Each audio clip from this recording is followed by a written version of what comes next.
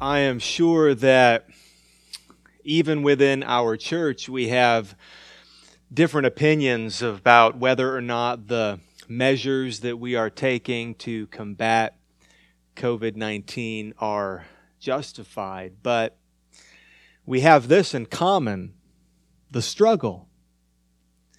We are all struggling in one way or another right now. We're struggling because we don't get to see each other. At least not in the same way. We're struggling because we're not able to worship together. Some of us are struggling physically. We've even had to deal with death recently in our church. Some of you are dealing with this crisis spiritually. It is making you worry.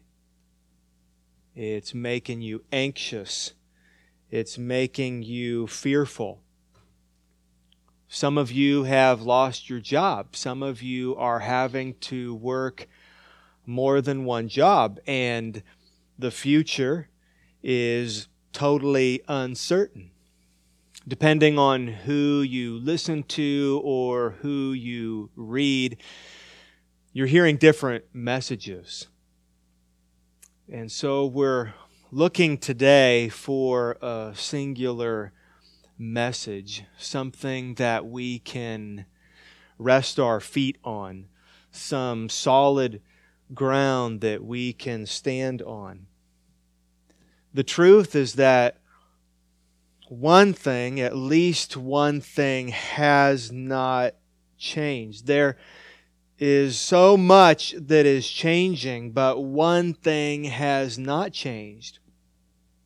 And it is the central truth for us as Christians, and that is that Jesus died and He rose from the dead.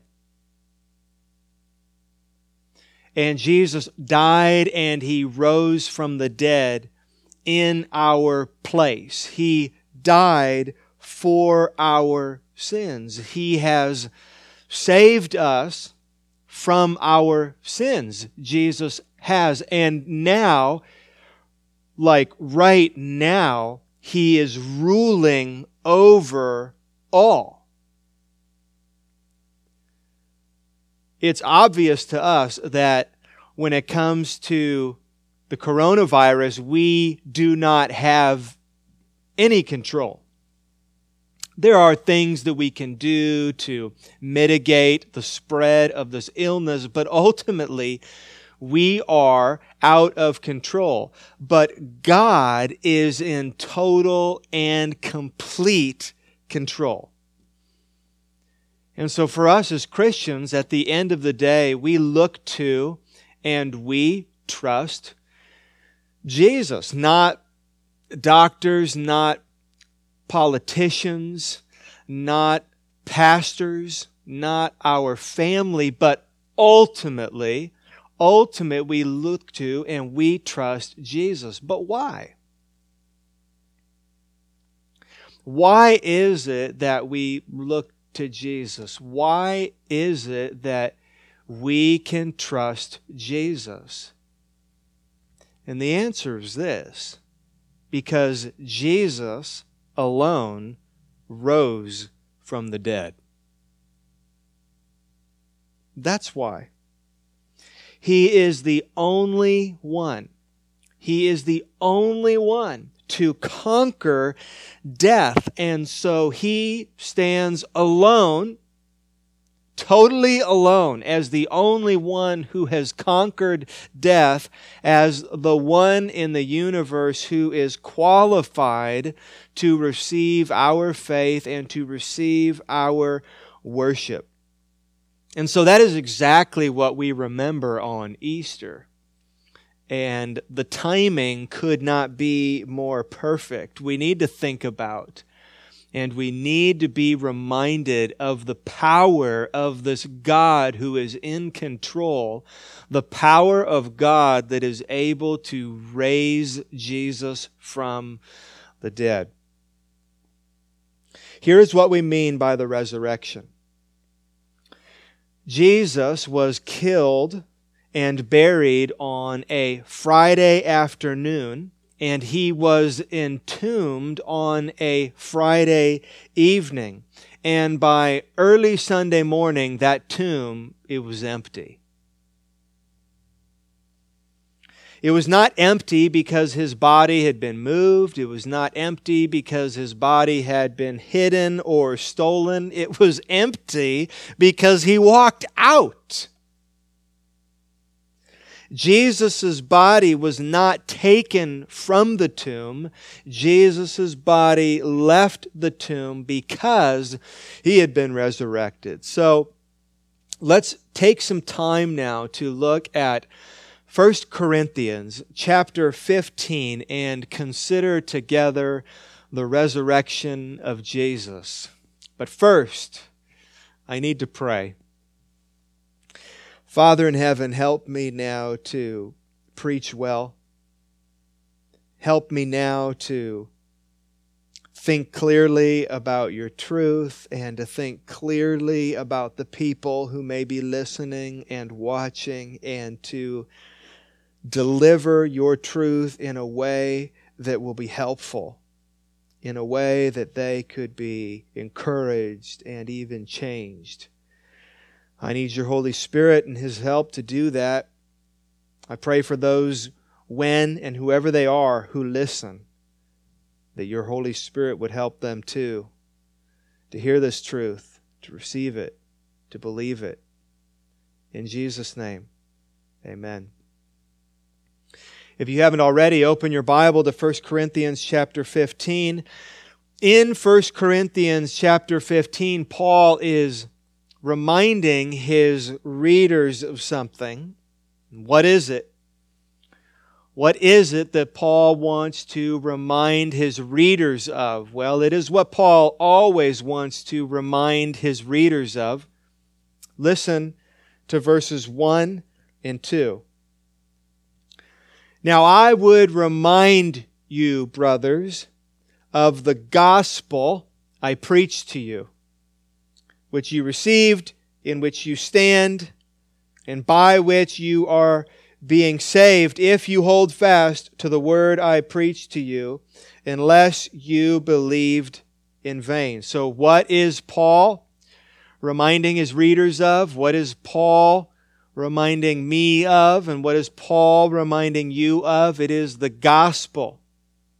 And the gospel is something for them and for us that they had received in the past, that they were standing in the present, and by which they were being saved, ongoing into the future.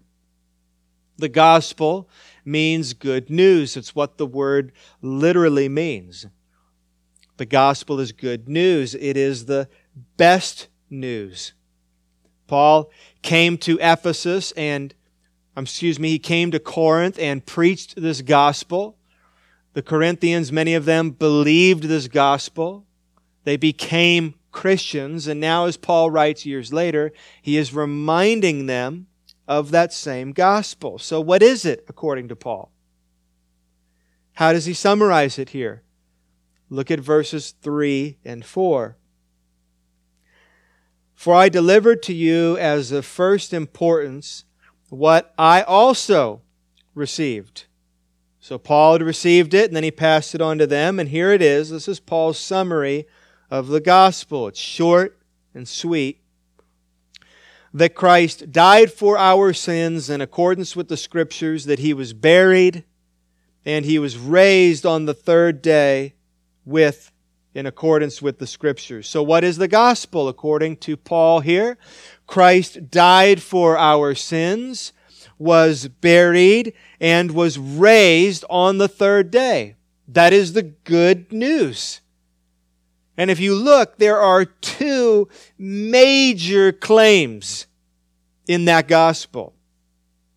just in those few words, there are two claims that are inconceivable. They are extraordinary claims. They are hard to believe claims. That Jesus died and was buried is no big deal. Many people before and after Jesus have died and were buried. But there are two other claims here that are a very big deal. Number one, Paul says, Jesus died for our sins. That is a major claim that he's making. And then the second, he was raised on the third day. So he died, conquered death, and then was raised back to life. The latter, that Jesus was raised on the third day, validates the former. The latter, the second big claim, it validates the first big claim. The latter claim that Jesus was raised on the third day proves the former, that he died for our sins. In other words, if Jesus was raised on the third day, then his death was for whatever Jesus said his death was for. Likewise, if Jesus was not raised on the third day and he died and he stayed dead, then who cares what Jesus said about his death? It means nothing. So let's make sure that we understand what Paul means by raised on the third day. This is the resurrection. This is what we are celebrating. So what is it? Well, human beings, including Jesus, we are embodied souls. There is more to us than a body, and there is more to us than a soul. When God created you, He created your body and your soul. And there is no separating them until death. There is no out-of-body experience until death. Death is, and it will be for you someday, it is the separation of your soul and your body. And between now and death, your body and soul, they are inseparable.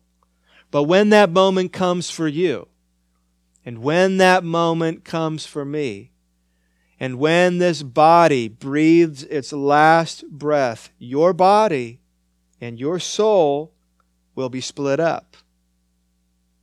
Your body will decay. Maybe it will be put into the ground.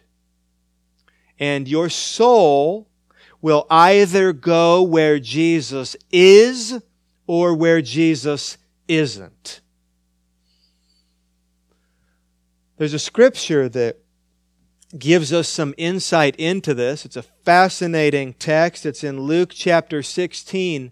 And there are two men that have died. There's a poor man and a rich man. We don't know the rich man's name, but we know the poor man's name. His name was Lazarus. And something happens to each of their bodies when they die, and then something happens to each of their souls, and we read about it. This is in Luke chapter 16, verses 22 and following. The poor man died. So that was Lazarus. The poor man died and was carried by the angels to Abraham's side. That is to say, his soul was carried to the angels at Abraham's side. Well, where is that? Well, 2 Corinthians 5:8 says to be absent from the body is to be present with the Lord. So when your soul is separated from your body, if you're like this poor man, then your soul is now absent from your body and goes to be present with the Lord. Jesus in Luke 23:43 looks at a man who is being crucified next to him, who has just put his faith in Christ, And Jesus says to him, today, as in later today, after you die, today you, your soul, will be with me in paradise. Because for that man to be absent from his body would be to be present with the Lord. And so it was the same for this poor man. He died, and his soul was carried by the angels to Abraham's side. The rich man also died and was buried. That is, his body was buried. You can't bury a soul. His body was buried, and in Hades, so did you catch that? So he was buried, but he's also in Hades. His body was buried, and then his soul in Hades, which is talked about in Revelation 20:13, being in torment, he lifted up his eyes and saw Abraham far off and Lazarus at his side. So there was the poor man who had died, and his soul went to be with Jesus and where Jesus was. And the rich man who died, and his soul went to be where Jesus wasn't. That is life after death. But listen, that's not resurrection. That separation of the soul and body that happens at death is not resurrection. That's life after death. We're talking about life after death. And that's what the Bible calls resurrection. Resurrection is the reuniting of the body and the soul. So resurrection, listen, is the reversal of death.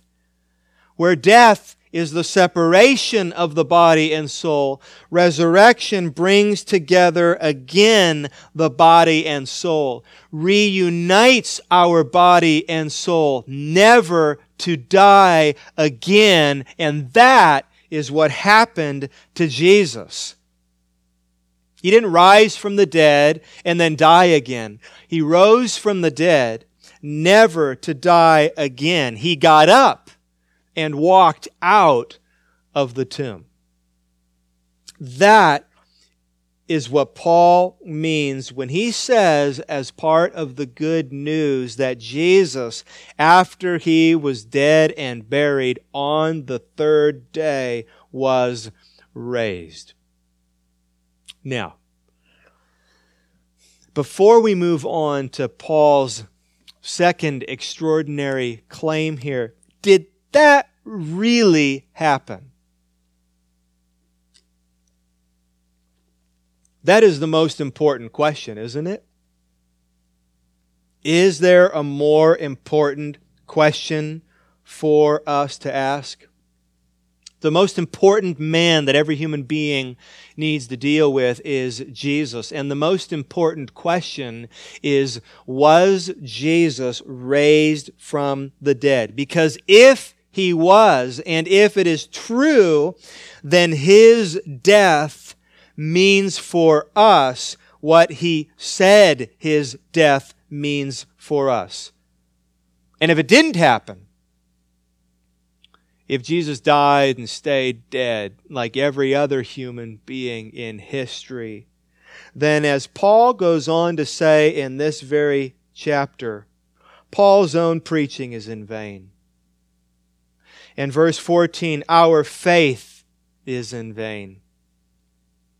In verse 15, we as Christians are walking around misrepresenting God. In verse 19, our faith is futile. And verse 19, we are still dead in our sins. And if Jesus did not raise from the dead, verse 18, Christians are in hell right now. And if Jesus did not rise from the dead, verse 19, Christians are the most self-deluded, pitiful people on the planet. Those are Paul's words. So again, did it really happen? Was Jesus really raised from the dead? There is a lot of evidence that I personally have found compelling, but let's listen to Paul. In the next couple verses, he gives evidence in verses 5 through 8. He, that is Jesus, after he was resurrected, appeared to Cephas, that's Peter, then to the 12. Then he appeared to more than 500 brothers at one time, most of whom are still alive, though some have fallen asleep. Then he appeared to James, then to all the apostles. Last of all, as to one untimely born, he appeared also to me. What's the evidence? What is the word that you hear Paul say over and over again? Paul, why do you believe that Jesus was raised from the dead? What does he say? He appeared. He appeared. He appeared to Cephas and the apostles and other groups, even to a group of 500 people that saw him all at the same time. This was not special effects. This was not magic. This was before video. Jesus appeared to James and to Paul. And then what did they do? Well, what would anyone do if their friend rose from the dead? They told people. They told people. They told everyone. They wrote letters about it. They wrote books about it. They became completely obsessed. So this is Paul's stated evidence. People saw him. Paul himself, who is writing this and will die for this, by the way, saw the resurrected Jesus on the road to Damascus. And others saw him. And they were, Paul makes this point, they were still alive. You could go and ask him. I remember the first time that I thought about this. I think it was my junior year in high school, and someone gave me this little book called More Than a Carpenter. It was about Jesus, and it was written by Josh McDowell. And I remember that one of the arguments he made was this very argument. And it was the argument that the apostles of Jesus, they saw him raised from the dead. And so they accepted and believed the gospel and preached the gospel.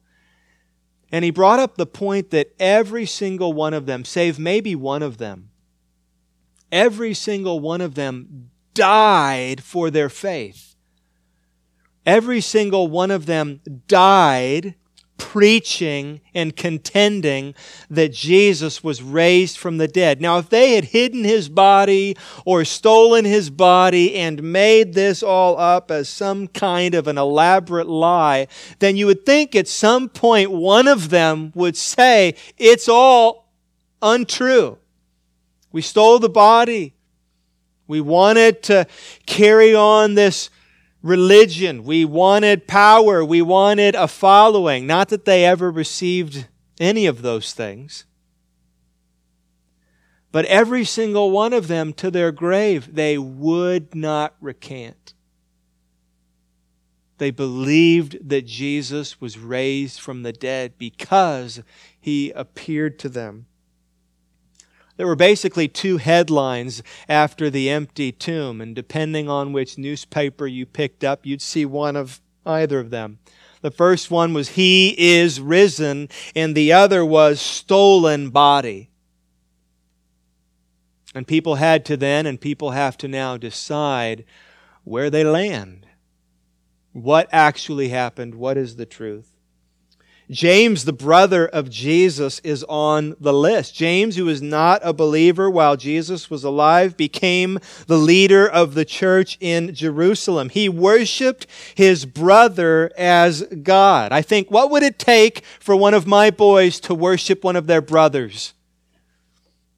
It would take a lot more than one of their brothers saying they were God. I believe it.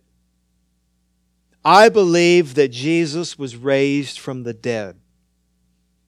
He was dead in that tomb. The brain activity stopped. The heart stopped beating. His body became perfectly still and cold. There was a corpse in the tomb. But then, early Sunday morning, there was a brainwave. His heart started beating again. Blood started pumping through his veins. His skin was again flushed with color. His eyes began to move. His mouth opened and he took in air and he sat up. Two major claims, and this is one of them. Jesus was raised from the dead. But there was one more, isn't there? Another inconceivable claim that Paul made. The death of Jesus was for something. Paul was just repeating a claim that the prophets had predicted. It was a claim John the Baptist made. It was a claim that Jesus made. Isaiah spoke in chapter 53 of his prophecy of the suffering servant who would be killed for his people. Jesus said in Matthew 20:28 that he came to give his life as a ransom for many.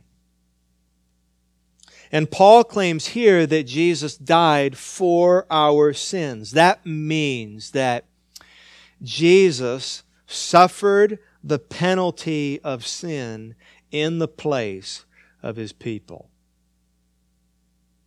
1 John chapter 2 verse 2 says, He is the propitiation for our sins, and not for ours only, but also the sins of the whole world.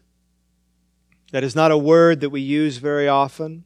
It's not a word we would have reason to use very often, this word propitiation. But here's what it means.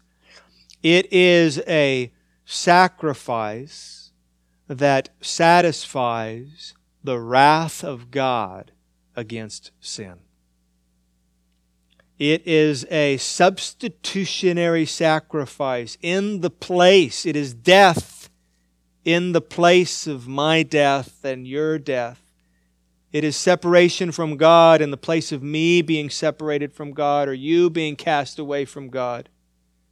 It is a sacrifice, an ultimate sacrifice, a one and done sacrifice that satisfies the anger and justifiable wrath of God against sin.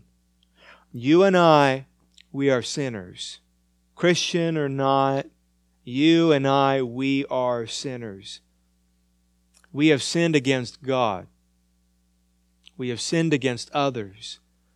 We've all dishonored God. We've all disobeyed God. We've all disregarded God. And death is the punishment for sin.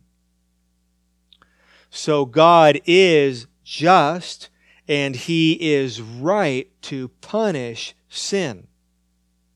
But there is a way to be saved, and it is by trusting Jesus, who, Paul tells us, died for our sins. He came to suffer the penalty of sin in the place of His people. And so those Christians who have died, think about Christians that you know who have died. Maybe it's a brother or sister or mom or dad or grandparent or friend. Those Christians who died because Jesus was raised on the third day and because Jesus died for their sin, those Christians who have died, they are not in hell. They have not just ceased to exist. They are alive with Jesus. So Christians should not be pitied. The world should be pitied. Preaching is not in vain. It produces a result. It has produced a result in my heart. It has produced a result in your heart if you are a Christian. Faith is certainly not in vain. It also produces a result. And we are not dead in our sins anymore. Thank God. Because, why did Paul say at the end of 1 Corinthians 15? Jesus was raised from the dead. Therefore, Jesus, it is true, He has died for our sins. We believe His Word. We believe that He died for what He said He died for, because He died and rose again. His promises are not weak promises that are trickling out of a tomb. They are thundering from a throne. But do you believe it? For those of you watching and listening, I wonder if you believe it. I wonder why you're watching this. If you stumbled into it, or if you're being forced to watch it, or if you wanted to watch it and are now realizing that you don't believe these things. Well, if you don't believe it, why not? Why don't you believe? What is keeping you from believing the gospel? Really, truly, what is it deep down in your heart and your mind? What is it that is keeping you from believing this obvious truth of the gospel of Jesus Christ? What is keeping you from trusting Him? Maybe that is what is keeping you from believing Him. What is keeping you from giving your life to Him? What is keeping you from following Him? Is it that keeps you from believing His gospel? Is it your fear of trusting Him and following Jesus that keeps you from thinking deeply about the gospel? What is it? I pray that God would use His Word, and that He would even use this message to awaken you to the greatest truth that has ever been told, the truth of the good news of Jesus Christ. Now, for those of you who are believers, my prayer for you is, it's different. My prayer for you is that you would be assured of this gospel. Do you remember what Paul said back in the very beginning of this chapter that we're studying? He said this gospel is not just something that you received. It's not just something that you heard a long time ago and then you believed it and you became a Christian. It's not just something that you received. The gospel is something that you stand in. The gospel, in other words, is the ground beneath your feet. The gospel is the foundation beneath you. One of the ways that we stand in the gospel is as Christians to be assured of God's love for us. To be assured as deeply as we can be that Jesus did die, that He did rise from the dead, and that He died for my sin. And so I'm no longer facing death and alienation from God forever. I'm no longer facing the guilt and shame of my sin that I cannot bear. I've been washed. I've been cleansed. I've been forgiven. A way has been made for me to have a relationship with God. And so we stand in this gospel. But for many of you, that is very difficult. I pray you would have that assurance, a daily certainty that you belong to God, that God loves you, and that God is for you. That assurance is missing in some of you. And in light of the COVID-19 crisis, the absence of that assurance is especially painful. You wonder, am I going to make it? Am I going to survive this physically? Am I going to survive this financially? Am I going to survive this spiritually? Am I going to continue to honor God? Am I going to be faithful?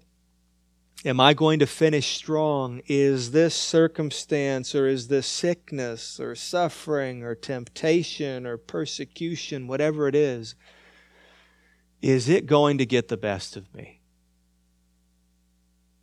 You fear, maybe. You worry. Because in those times and in those moments, I've been there as well, we're not standing in the gospel. We're not assured that God loves us and is for us, that we belong to Him, and He's got the whole world in His hands. And He's got a tighter grip, think of it that way if you like, on you as His adopted child. And nothing can separate you from His love, including the uncertainty of our days right now. My prayer for you would be the same prayer that Paul had for the Christians in Ephesus, and so I will close by reading it. It is in Ephesians chapter 1, verses 15 through 20. This is Paul's prayer for them, and know that if I know you and you are a part of this church family, that this is my prayer for you. If I knew you and you were part of this church family, it'd be my prayer for you as well. Listen to what Paul writes. For this reason, because I have heard of your faith in the Lord Jesus and your love toward all the saints, I do not cease to give thanks to God for you, remembering you in my prayers, that, and here's what he's praying for, that the God of our Lord Jesus Christ, the Father of glory, may give you the spirit of wisdom and of revelation in the knowledge of Him, having the eyes of your hearts enlightened, that you may know. Now let me pause. So his prayer for these people that he loves that are struggling like you, whom I love and are struggling, his prayer is that they would know something, that you would believe something, that you would know at the bottom of your heart, you would have this certainty. And what is it? That you may know, and he lists off 3 things, that you may know the hope to which He has called you. What are the riches of His glorious inheritance in the saints? And what is the immeasurable greatness of His power toward us who believe? That you would know the hope, that you would know the inheritance, what is waiting for you one day in heaven, and that you would know that God is for you, and it is His power that is upholding you. It is His power that will get you through this current crisis and any other crisis. And what kind of power are we talking about here? The immeasurable greatness of His power toward us who believe, according to the working of His great might that He worked in Christ when He raised Him from the dead. Christian, you believe, don't you? God raised Jesus from the dead. What kind of power does that take? We would say that is impossible. We would say that cannot be done, and yet it was. And it was done by power. It is that same immeasurable power, resurrection power, that God is working toward you to help you, sustain you, and keep you to the end. Let's pray. Our Father in heaven, we thank you for sending your Son, Jesus, to die for our sin. We thank you for accepting His sacrifice and so raising Him from the dead and bringing Him to your right hand to rule over all. And we thank you, God, that it is that same power that will never let us go. That it is that same power that will keep us. God, that you laugh at Satan's plans to use COVID-19 against us. That you laugh at the plans of evil. That God, you will use all things for the good of those who love you. And we can be sure of this because your power is at work within us, and it is the same power that resurrected Jesus. And so we praise you and give you all honor. In Jesus' name, amen.